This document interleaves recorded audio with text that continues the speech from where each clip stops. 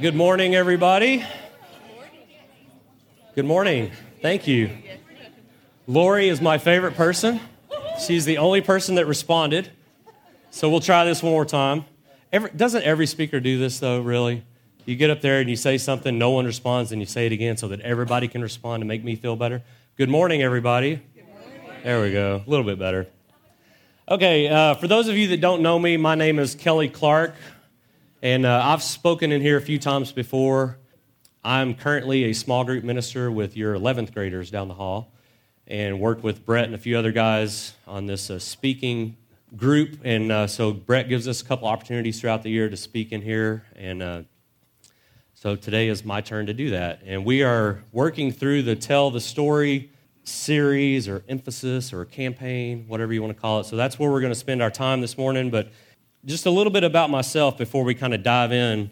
My family, we've been in Georgetown for 15 plus years and have been a member of this church for most of that time, probably 13 to 14 years. I have successfully raised a teenager, and the reason I know that is, one, she's now 20, and so we got through the teenage years, and believe me, I know what it's like when your teenager turns into a completely different person. When they, all of a sudden, you had this sweet little elementary kid, and then all of a sudden, out of nowhere, it's like they're from another planet. So I get that. I understand what that's like. My daughter did the same thing. And I'm not saying anything to you that I wouldn't say to her because she's sitting in the room this morning. She actually came home to see Dad this weekend, so she's sitting right over there. But one of the reasons that I know that we were successful in raising a teenager, other than the fact that she made it through all of her teenage years, is on her birthday just a few weeks ago, she just turned 20, and she said, "Dad, you should be really proud of me. I survived teenage pregnancy." That's what you want to hear from your daughter on her 20th birthday, right? I didn't even know what to say. I was, okay. Okay, congratulations, Dad. We're Kendrick, I don't know, who gets the congratulations there, me or her? I don't know. But anyway, so she survived teenage pregnancy, second generation to do that in our family. I survived teenage pregnancy. All of my siblings did. My mom, however, did not because she got married at 17 and I was born when she was 18. My grandmother did not survive teenage pregnancy because she got married young and had started having children right away, right after high school. So we're second generation surviving teenage pregnancy in our family. So we're working on that. As part of the whole Tell the Story emphasis, I want to start today with just kind of telling you a little bit about my faith story. I was born in Dallas, and I spent most of my elementary and junior high years in the Dallas-Fort Worth area. And around the time that I was going into fifth grade, or the summer before fifth grade, we moved to North Dallas. And I can't remember a lot of the details, but I remember the house we were living in, and I can't remember if it was summer or the weekend, but I remember being at home during the day, and my mom was there. And you guys probably either remember this or maybe you had one in your household, but everybody used to have these big, giant family Bibles, right? They were about 6 inches thick, weighed about 45 pounds, and you never read them. Sometimes you looked at the pictures or you used them as a weapon if anyone broke into your house, right? Because they weighed so much you could just really plow into somebody. Well, so we had one of these family Bibles on our living room table.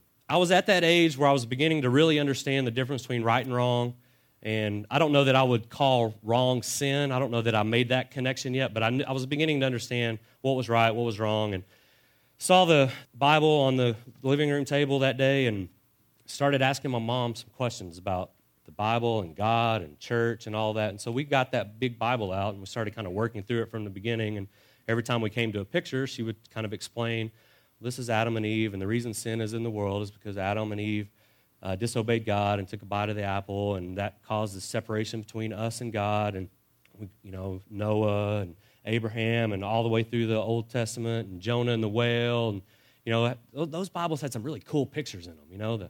They were the illustration, or when you draw something, you can tell I'm artistic because I don't even know what word to use there.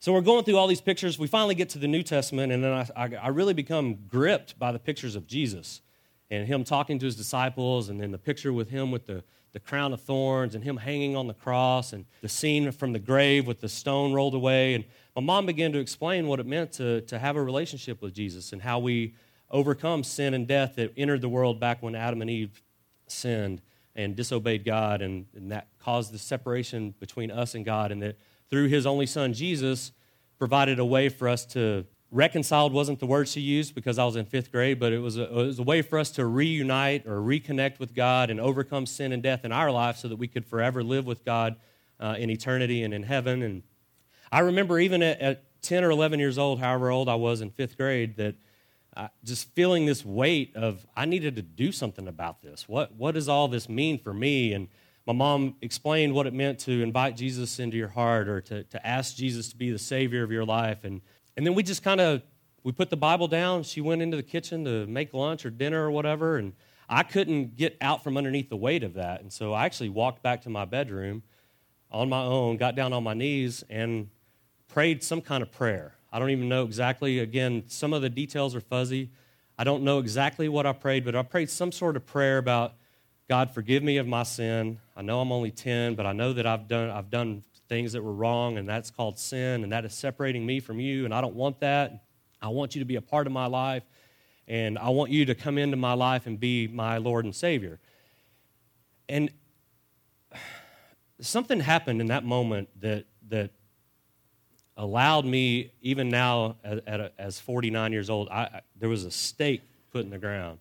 And because all through high school, I really wrestled with doubt and did I really get saved and what does that mean? And I really wrestled with that through my teenage years because I came from another planet, right, like all teenagers do. But when I prayed that day, something happened in my heart that the only way I can explain it to you, I would say it was like a tingling. But you know how when you're on a roller coaster and you go over the big hill and your stomach kind of get that feeling of losing your stomach or whatever? That's kind of how I felt, but it was in my heart. I mean, I literally could feel this sensation inside of my body.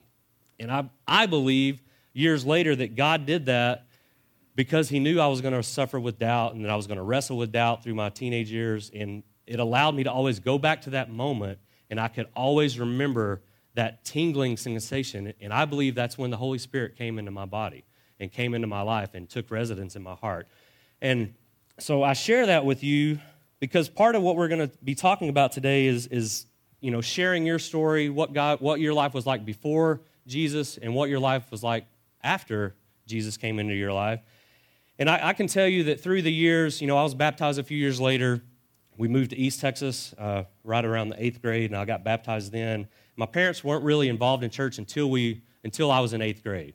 And since about the 8th grade, with the exception of a few years in college, I've been involved in church or ministry in some form or fashion my whole life since the 8th grade. God has really blessed my life, and the things that he's done since I've been saved, especially in my adult years, in a lot of ways have been miraculous. My wife and I celebrated 22 years of marriage this past summer, and if you have been married any length of time, you know that once you kind of get to 10, 15, 20, sometimes that is miraculous. If you can get past 1, that's miraculous. If you can get past 5 or 7, there seems to be a magic number in there where maybe it doesn't get easier, but you just kind of start to accept some things and you start to understand compromise and sacrifice and all that. And so to say that it was miraculous that we're still married after 22 years, in a lot of ways looking back, especially in the early years, I would say that, yeah, God has blessed my marriage. We've been married for 22 years. And we survived the early stages of marriage, right? The first year, it's really hard. You're trying to figure everything out, figure each other out. You have more bills than you have money.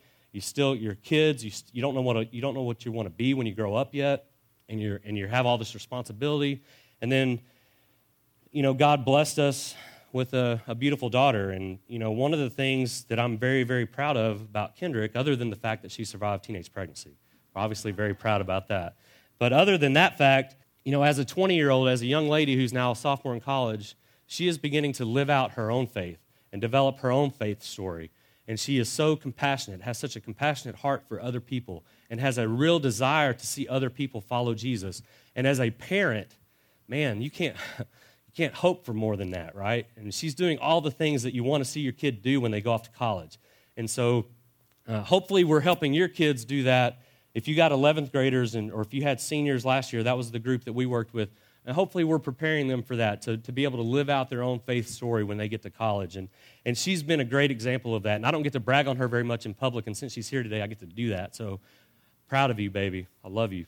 My wife is a cancer survivor, another miraculous thing that God did in our life. She survived ovarian cancer, was diagnosed back in 2002, so she's 15 years cancer-free and still living strong. And I have as much likelihood to get cancer for the first time as she does to have a recurrence now. And so I'm very thankful for that. And so God has really done some things in our life, since I had that tingling in my heart and since I allowed the Holy Spirit into my life. God has really worked in my life in miraculous ways. And I've kind of given you just the Reader's Digest version of kind of my faith story. And if we were to ever have lunch or if you were ever to come over to my house for dinner, I could give you more details and fill in more of the gaps and in ways that God has really blessed my life. And my family shares part of my story, right?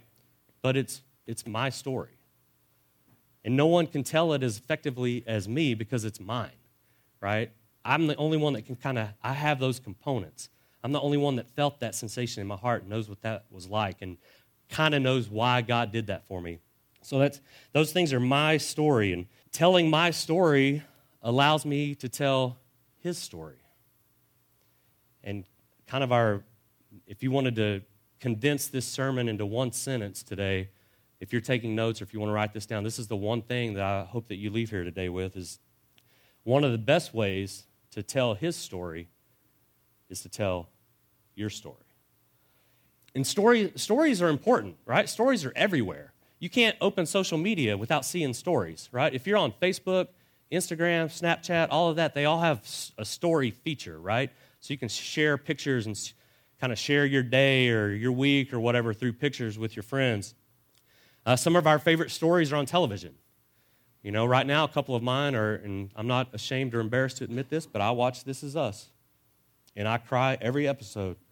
And I get mad, and I tell myself I'm not going to watch the next one, and then I can't wait for it to get here. And as soon as I see it on the DVR, I watch it again, and then I cry again, and then I get mad, and I'm not going to ever watch it again. So it takes me on this, but it's such a great story because it's us. It's us. I mean, that's a great name for it, too, because you can connect with it so well. I also like The Walking Dead, complete opposite from This Is Us. You got zombies and a lot of blood and violence. And then Netflix has stories all over Netflix, right? I'm about to finish Narcos. If you haven't watched that, I'm not going to say you should watch it because there's a lot of language and a lot of violence in it. But there's a show on Netflix called Narcos that you might want to check out. Hollywood makes billions of dollars every year selling stories, right? How many of you guys have been to the movies this year? Paid your $10 or $12 once or twice or a billion times, however many you go. But Hollywood makes $1 billion a year, more than billions and billions of dollars every year selling their stories because we hope that when we go to the movies, that's going to be our next favorite movie, right? That's why we go. So stories are everywhere. And we seem to have this hunger for stories that doesn't get satisfied, right? It's almost like a story is a commodity, that the demand for that commodity doesn't get exhausted or doesn't get satisfied. And stories, a lot of times they do more than entertain. If you want to try to help someone understand or identify with a complex situation, a lot of times you'll condense it into a short little story to help them understand, because what our brain does is it takes that story and we kind of have this clicking experience, right? Where, oh, yeah, that's what you mean by that. That's how you explain that complex situation. The people that practice telling stories become good at it can create faster, stronger connections with those people around them. And the power of stories, the power that stories have on the brain is beginning to be understood by businesses. A recent article, and this is probably a few years ago now, but a recent article in the Harvard Business Review spoke of stories as the future of marketing. Keith Quisenberry, he was a lecturer at Johns Hopkins Center for Leadership Education.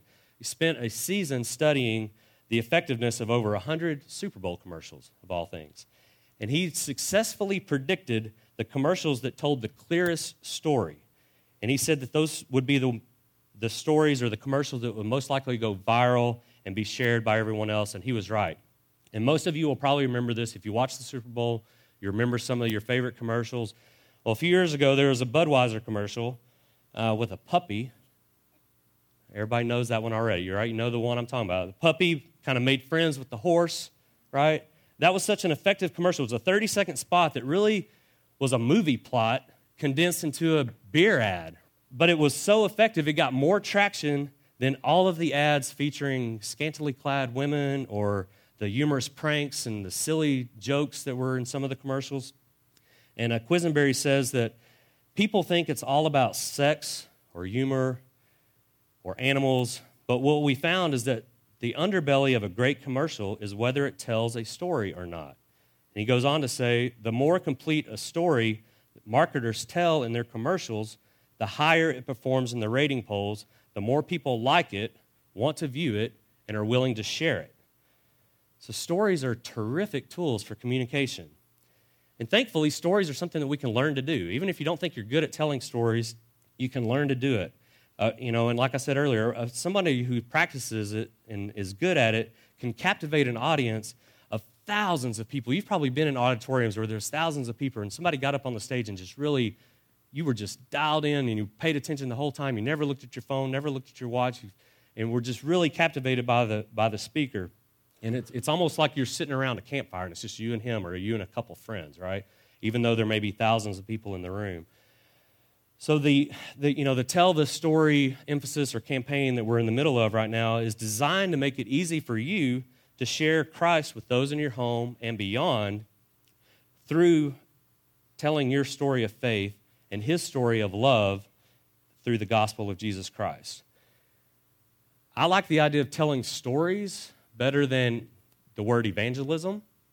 And if you're like me, the word evangelism kind of is scary and intimidating.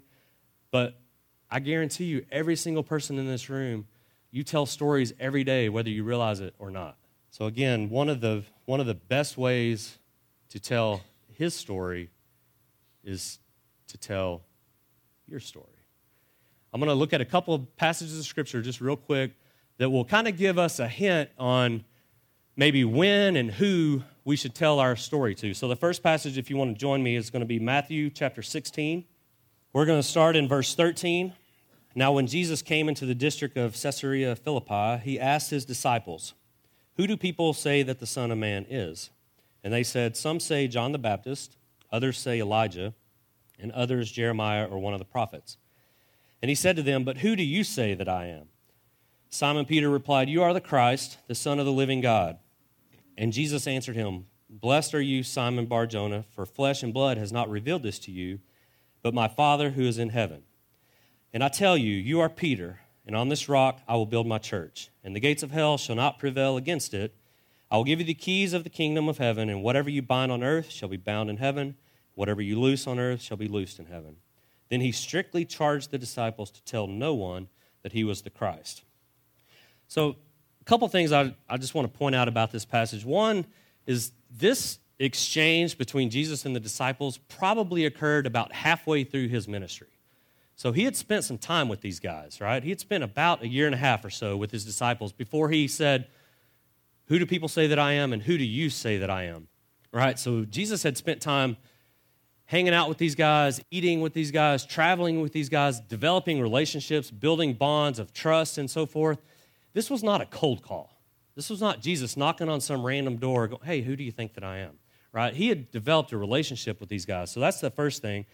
And then the second thing that I just think is kind of interesting, and I don't have any theological basis for what I'm about to say, but I just think it's something worth thinking about, is at the end of the passage, why do you think Jesus charged them to not tell anyone else that he was the Christ?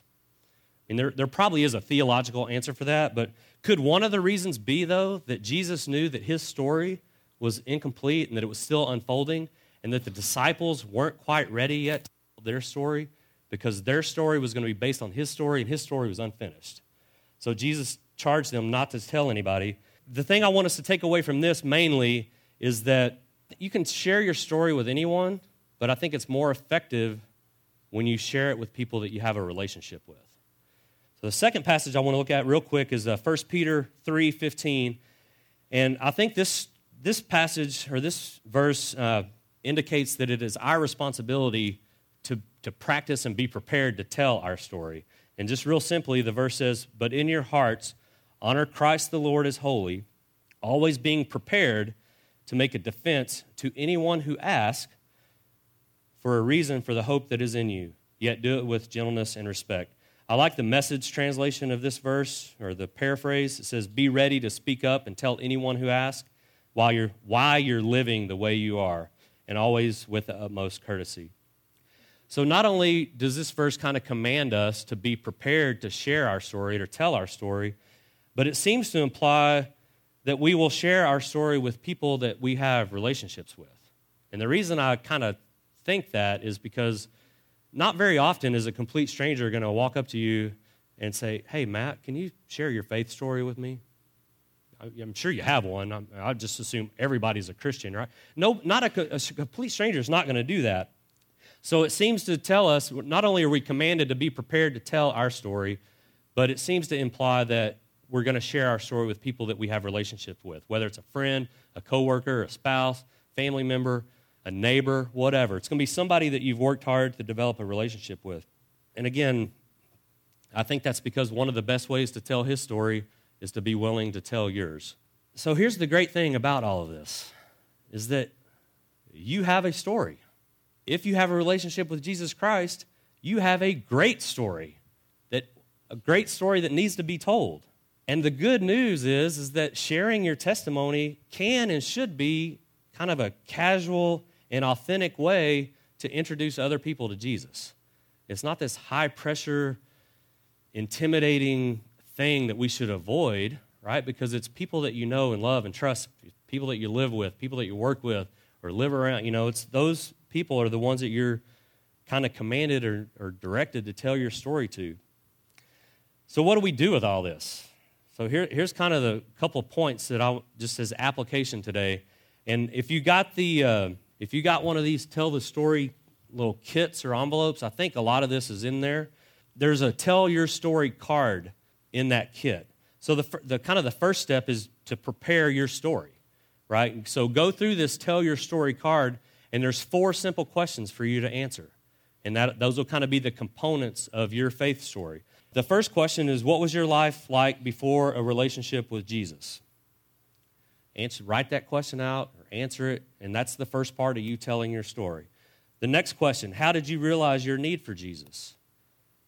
For me, even as a 10-year-old, I somehow understood that sin was wrong, sin was bad, and that I did not have a relationship with Jesus, but I needed that, right? The third question, when and how did you make a decision for Jesus to be the Savior and Lord of your life? Well, mine was in 5th grade on my knees in my bedroom, and I had that tingling sensation in my heart. Fourth question, what difference has Jesus made in your life since you placed your faith in him? And I shared some of those with y'all earlier. So the first step or the first application in being ready to tell your story is to prepare your story. You have to know what your story is before you can share it with someone else, and working through these 4 questions can help you do that. The second piece of the application is to practice it. Once you've answered these 4 questions, ask your spouse, ask your kids, ask your coworker, ask your neighbor, can I share this with you? And practice it over and over again so that you kind of get it down. I've told my story about my mom sharing from the family Bible. I've probably told that 100 times in my lifetime. So it just kind of becomes second nature. And the great thing about this is this doesn't have to be a 15 or 30-minute sermon. It can be 90 seconds, 2 minutes. I mean, it should be quick and easy for you to just, and what it does is it allows the person you're talking to become curious, because you're kind of seasoning that conversation with salt, right? And they become curious, and they maybe start asking more questions, and it gives you further opportunity. So prepare your story, practice your story. I'm totally going old school Baptist on y'all right now. I just realized that. This alliteration of P's, right?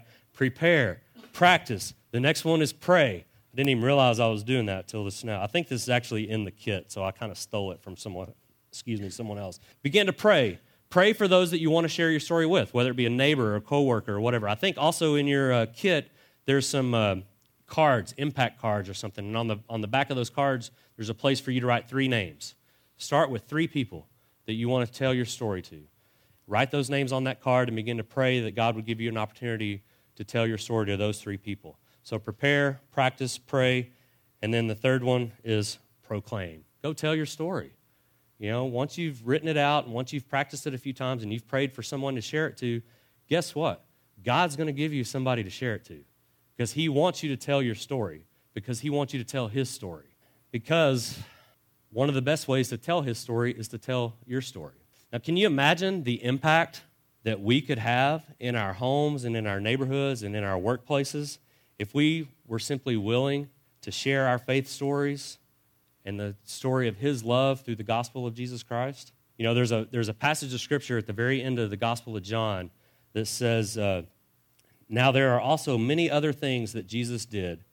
Were every one of them to be written, I suppose that the world itself could not contain the books that would be written. I'm going to paraphrase that verse using story as kind of the thing. You know, if we began telling our stories of faith and what Jesus has done for us and those around us, I suppose that the world itself could not contain the books that could be written. I know for a fact that this church building and our parking lot couldn't contain the people that would start coming every week if we would just be willing to start sharing our story. One of the best ways for you to tell his story is for you to tell your story.